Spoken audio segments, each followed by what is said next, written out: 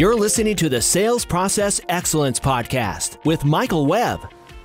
Hello, this is Michael Webb with the Sales Process Excellence Podcast. Some people concentrate on sales and marketing. Other people concentrate on data, evidence, and logic. And in this podcast, we want to focus on the principles that enable people to pursue both. My guest today is Rich Peach, who's an independent consultant in Boulder, Colorado. Welcome here, Rich. Thank you, Mike. Could you tell us a little about your background? Sure. I was trained as an electrical engineer, and I joined a company called Applied Materials in 1987. And for 28 years, I was very fortunate to do a lot of different roles, make a lot of mistakes. But at the end of those 28 years, I was got a business degree, worked in quite a few places, but most importantly, I got introduced my last few years to someone who was very well trained in executing Toyota production systems. And a combination of all those things using Toyota production systems has sort of brought me to where I'm at now, doing my own thing. Okay, and so a lot of that background, even though you were an engineer, was in sales and marketing, right? Huge. 95, I started sales. So from 95 until 2016, all my roles were customer facing, but from 95 forward, it had to do with sales, marketing, business development. The majority of it was in that. Okay, so can you tell us who this guru was, and what was the time when you first started to realize, whoa, this stuff could really apply and help us in sales? Well, it was before I learned about Toyota production systems. That was actually in 1999. I like to digest and read a lot of material, and I was leaving the States to go do a 3-year stint in Singapore, and I started reading about this guy, Peter Senge, and learning organizations. So that's 99 is when so from 87 until 99, I was learning to make a lot of mistakes. 99 is when I came across Mr. Peter Senge and learning organizations. So that was my first taste. Okay. And why did it seem so valuable to sales and marketing? What I found is most organizations are siloed when they get big. Was the case with the one that I helped grow. And when you become siloed, you really don't understand other divisions' perspectives, and are you really learning? So I just closed a $345 million deal. That took me about 6 months and a lot of hard work, and then I had to go execute it. And I just saw from the company I worked for how painful it was sometimes to get things done, and a lot of sales challenges, or people think are sales problems, have nothing to do with sales. It's other parts of the organization. So that was my aha, as I was living it. All right. So then what happened? Well, in Singapore, I had to go, I went from closing a deal to becoming a general manager. And then I had to go continue to lead sales and marketing for that customer, but I also had to do service support. We had to do process engineering support. So now it's, this group of people, I had about 55, 60 people. How are we working together and learning what works and what doesn't work?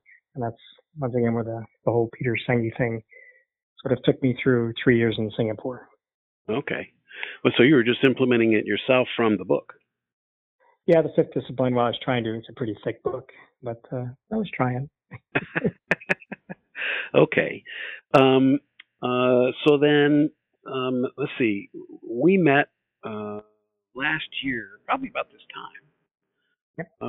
And you had sort of retired from Applied Materials, and you were looking for your next career. What is it that attracted you to doing the kind of consulting that you're doing now? Let's see, I left Applied in 2016, and probably from the late 2016 until, let's just say, about a year, I started giving time back to the startup community of Boulder and Denver. And I was just amazed by looking at all of these wonderful ideas and how people were iterating and looking at how they're trying to start a business. But I was blown away on the lack of trying to have a systematic approach to go about their business because a lot of people have never scaled anything. So as I learned a lot about startups and all these different techniques of how they take an idea and try to test it and learn, I started giving inputs on how to scale. And when it came to sales and marketing, I just naturally sort of felt into this thing saying, wow, there's some simple things you can do because I've got gray hair. And if I can help you, great. And after I did that for about a year, I said, why don't I just see if I can get people to pay me money for it? So I started a company. There you go. All right. So what are some of the principles, the way you think about it, the principles that are most applicable, and can you tell us a story or two of how they created ahas or great results for the people that you've worked with? Well, I'll share my 3 Ps and my top 5. So my 3 Ps are when I look at any organization, I don't care if it's the Boy Scouts, a church, a company that's trying to make revenue or a nonprofit. It comes down to 3 things: the people, the product, and the processes they have. So I've learned myself and demonstrated if you focus on process and systems, you can figure out if you got a people or a product problem. So that's sort of my core. And then based on the things I've learned, especially a lot of it from Singi, Deming, Toyota, I call it my top 5. And my top 5 comes down to these. Number 1 is communication. Number 2 is, are things clearly defined? Number 3, are things extremely visible and measurable? Number 4, it's all about waste. Are you really doing something that adds value? And number 5 is Peter Sengius, how is the organization learn? So everything I approach, I just look in those 5 areas. And typically, well, not typically, every customer I've worked with and the startups that I've mentored, 1 to all 5 of those things are things that they need to improve so they can start to scale. So, like, what's a typical first issue or problem that needs to get identified? Just getting people to agree on what the problem is. So what I do, which you're well aware of, you were on one of my little 5-day adventures, is I do something over the course of 5 sessions or 5 days where you get a cross-functional team to start articulating the challenges they have. And just the very first day, we get them to articulate items, group them to common areas, which we call an affinity map, do a simple little cause and effect diagram. And at the end of the day, their information, which is on Post-its, which comes from cross-functional, which is extremely important, not just sales and marketing, but the executives, sales, marketing, product development, operations, finance, even legal if we want them in the room. When you look at everybody else's perspective, especially where someone is making an assumption that someone else didn't know about, it's amazing on how people just go, wow. So, yep, here's probably where you should start. Now, it's not the root cause. It's just where they should start going deep to look at root cause and seeing what they can fix. So this that one day, I've done it with many customers. And well, that's very unsalesperson-like behavior, isn't it? Well, it depends on how you define sales. So for me, it's I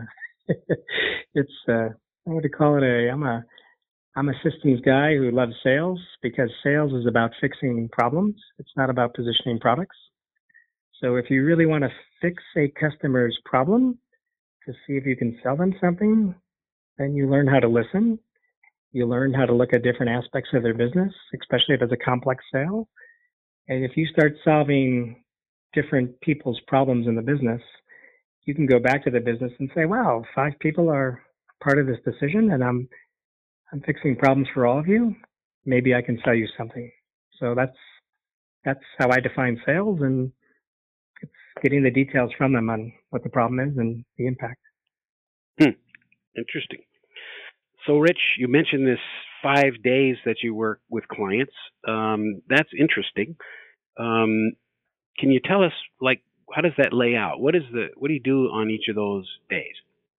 Sure. So I could do a 1 day, 2 day, or a 5 day. So let's assume I do a 5 day. The first day of the 5 day is the same as the 1 day. That's just getting a cross-functional team together and having them articulate challenges that they have in their business. And a big part of that is acknowledging that they want to be somewhere else in the future state. So that's right out of Toyota. And when you get people writing things on Post-its and not talking about it, but just writing it and putting it on the wall, and then they talk about it, it's amazing how much people discover they didn't know about their company. And we just group that into affinity maps, do a little cause and effect. But throughout the course of the day, it's getting people to trust each other to articulate what's on their mind. And then by the end of that day, whether it's the 1 day or the first day of the 5, they have a pretty clear picture where they need to go focus. So that's day 1. If I did a 2 day, I would do a similar exercise, but instead of having a cross-functional team in one room, I would just go around their organization and do it more one-on-one with some assessments of their current systems. But if they wanted to do the whole 5 day, basically the first and last day are the same. One is what I told you is the affinity maps. Day 5 is how do they manage all of this? How do you put this together and roll up and manage it? Something very visual. And then the days 2, 3, and 4, it's all about the different stages of a customer's life cycle. And you're finding customers, you're winning customers, and you're keeping customers. And what a lot of companies don't realize is to manage that life cycle, you typically need to segment the work and segment it between different roles and different departments. So typically the finding, that's more around marketing, talking about your total available market. What is your personas that you're selling to, the problems that you're selling, the value you give them. So finding is all about who do we go after. The winning customers, that's, how do you go and close new deals? So I usually call those from a sales perspective, those are your hunters, ones who like to win and move on. And then the keeping is more around account management. I call those the farmers, who are the people that retain your customers and serve them.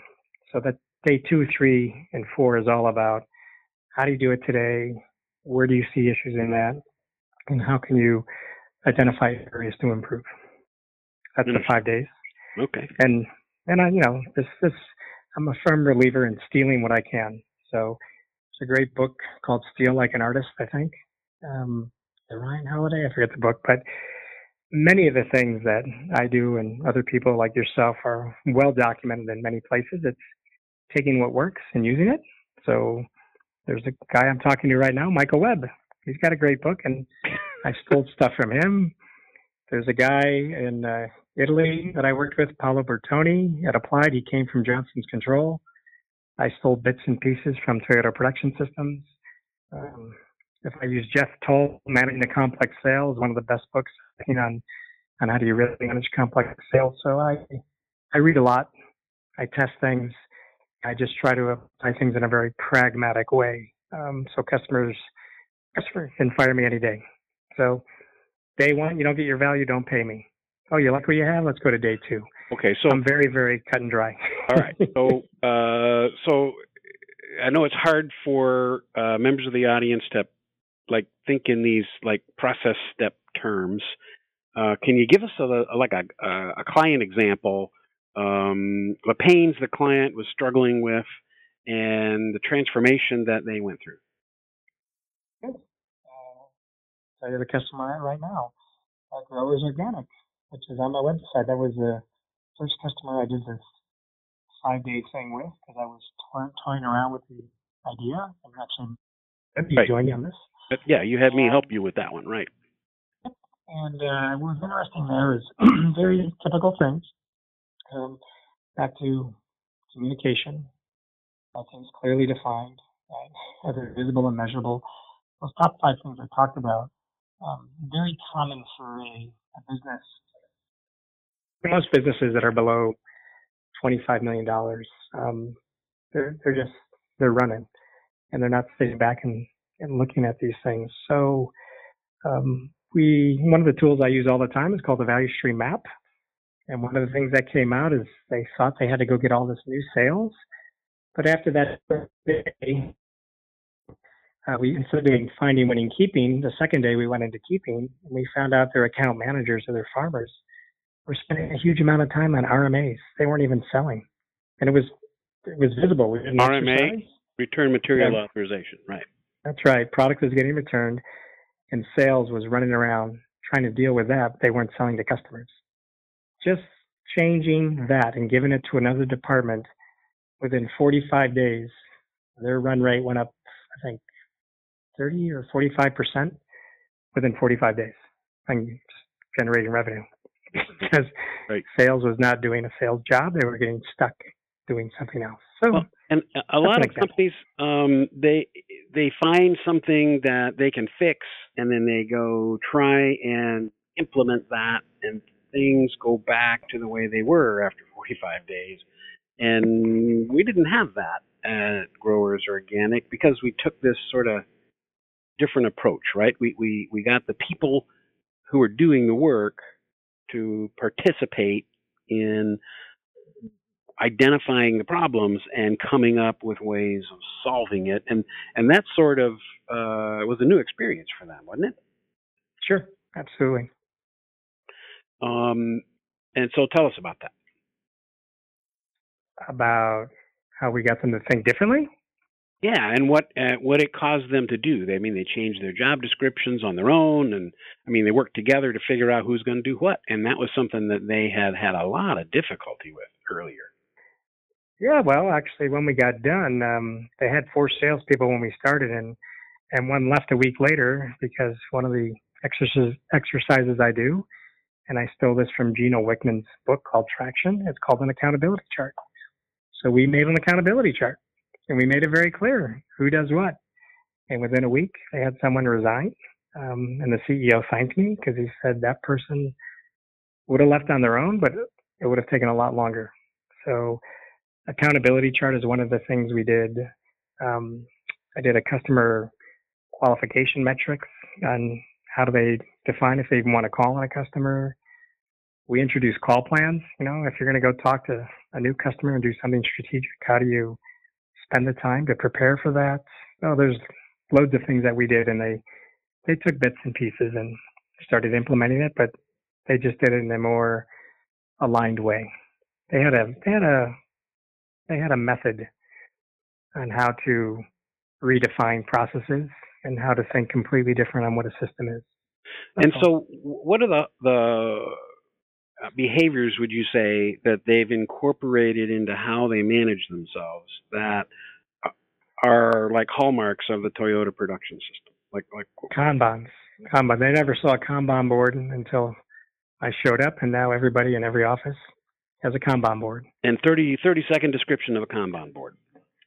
Visualization of the work that you want to do. So you've got the backlog, you got the work that you're working on, work in progress, you've got pending, and you got things that are complete. And what you do is you spend 15 minutes a day to get your team aligned onto who's doing what. And you typically only have people work on up to 3 things max and finish those before they take something from the backlog and work on it. Or if it goes to pending, they can move it to pending and then pull something else. But and very clear alignment. What's the magic? There's 3 things. Number 1 is aligning on what has to be done. Number 2, aligning on who has to do it. And number 3, aligning on the priority. And if you meet every day, you can't say a week later, this didn't get done. The next day you say, well, I'm still working on it. Okay, get it done. What issues are you facing? How can we help you to get that fixed? And it's really about getting the group to move as a whole at the same pace, not having people sprinting in different directions. Well, and it's about making problems visible, right? So that they can be dealt with immediately. Yeah, no, that's I said, I think number 1 was communication. Number 2 was either clearly defined, and number 3 was very visible and very measurable. A Kanban board is extremely visible, extremely measurable. And it seems so obvious when you talk about it, but I mean, I have never in my career heard of a sales department that thought anything close to or did anything close to thinking like that.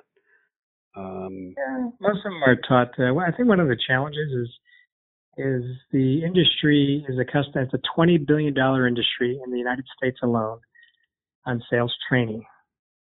And sales training is typically methodologies on how do you go and handle a customer, right? Maybe a little bit of how you prepare, but really how do you deal with customers, which is extremely important, extremely important. But systems and processes, that's a whole different ball of wax. So I typically work with people on systems and process first. And then once they've got something that's working, they should pick a methodology that they want their people as individuals to learn and to grow on how to deal with the client. But, systems and processes is boring. It takes time. I could send to somebody some training once a year, the box is done. So it's just habits. It's easy. It's big money. It's 20 billion. It's not bad. Well, and this Kanban idea, you're really helping customers through their customer journeys, individual by individual, customer by customer. That's what the salespeople are handling. And increasingly, I think, in today's world, some of that gets handled on the internet. Some of it's just handled in software. Not all of it is done by hand by the salespeople, which means other people in the company besides the salespeople have to begin thinking like salespeople. So, to your point, one of the best books I've seen on this is from Jeanne Bliss. She's out of Austin, Texas. It's called Customer Experience Officer 2.0. And she's all about how do you clearly define the customer journey as a company, the way you want it, and you clearly define, and if you look at a customer life cycle, right, it's how do they know they have a problem? So how do they become aware that they even have a problem? Become aware of you. How do they analyze their different options? How do they decide on you? What would it like to be onboarded? For her, if you map that out as a company, and you might have different journeys for different products and services, but then you are maniacally focused on that customer journey, and you get all those different departments to clearly define what they do in each stage, which is exactly what you're talking about. It could be somebody in marketing that's doing a digital marketing campaign on HubSpot to get attention to come to you, right? So that's Jeanne Bliss's book is one of the best I've read on getting the company aligned on that. And sales is only one part of it. There's all these other parts. And until a customer starts referring you business, that's when you reach utopia. Because not only they come back, but they bring you more customers. Right. So speaking of books, I know that you're familiar with The Machine by Justin Roth-Marsh. Yep. Right. And he has a really nice depiction of the stages of a sales process that he breaks down.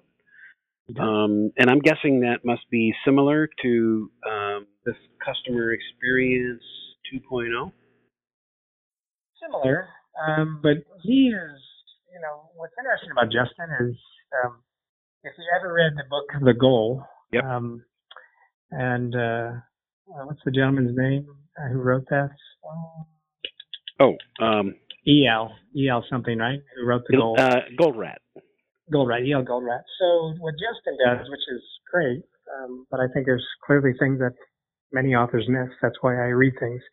He's all about identifying the bottleneck, and he uses Goldratt's, theory of constraints, which is fantastic. But I don't see Justin talking about the other parts of the organization. Extremely sales focused. Here's the numbers. Here's what we do. He talks a little bit about support. But I think if you read Justin's book, maybe first read The Goal on theory of constraints, read his book on identifying it, take a look at Jeanne's book. You could even read Aaron Ross's book on how you can do cold calling 2.0. there's a lot of bits and pieces. I mentioned earlier managing the complex sale. To me, there's many layers that if you start digging deep, what do you take out as a nugget? And for Justin, he hits it spot on for theory of constraints. And how do you measure that and quantify it? So I think he's very good at that. And by the same token, I agree with you. There's some challenges in what he's presented there because he doesn't talk about how to get the organization to comply. It's sort of like, okay, we know what it should be, so we're going to just inject this change and expect people to comply. He even says in the book that he has trouble. I know. Clients have a lot of trouble implementing, and I've talked to a bunch of companies where the process excellence departments are really, really good at thinking through and implementing the theory of constraints. And lo and behold, the process excellence department's biggest problem is that a year after they complete the projects, things have gone back to the way they were before. Yeah, so that's why I'm looking right now. I'm at a customer site. And to me, one of the best people on change management is Mr. Cotter. And he has an 8-step process. And I have it right here on the board for my clients. And number 1 is establish a sense of urgency. This has to be important. Number 2, create a guiding coalition that is empowered to make change. Number 3, develop a vision and strategy. Number 4, communicating the change vision. Number 5, empowering broad-based action. Number 6, what I think is the most important, is generating short-term wins. Everybody needs to see a bunch of little steps. Number 7, consolidating gains and producing more. Number 8, anchoring new approaches in the culture.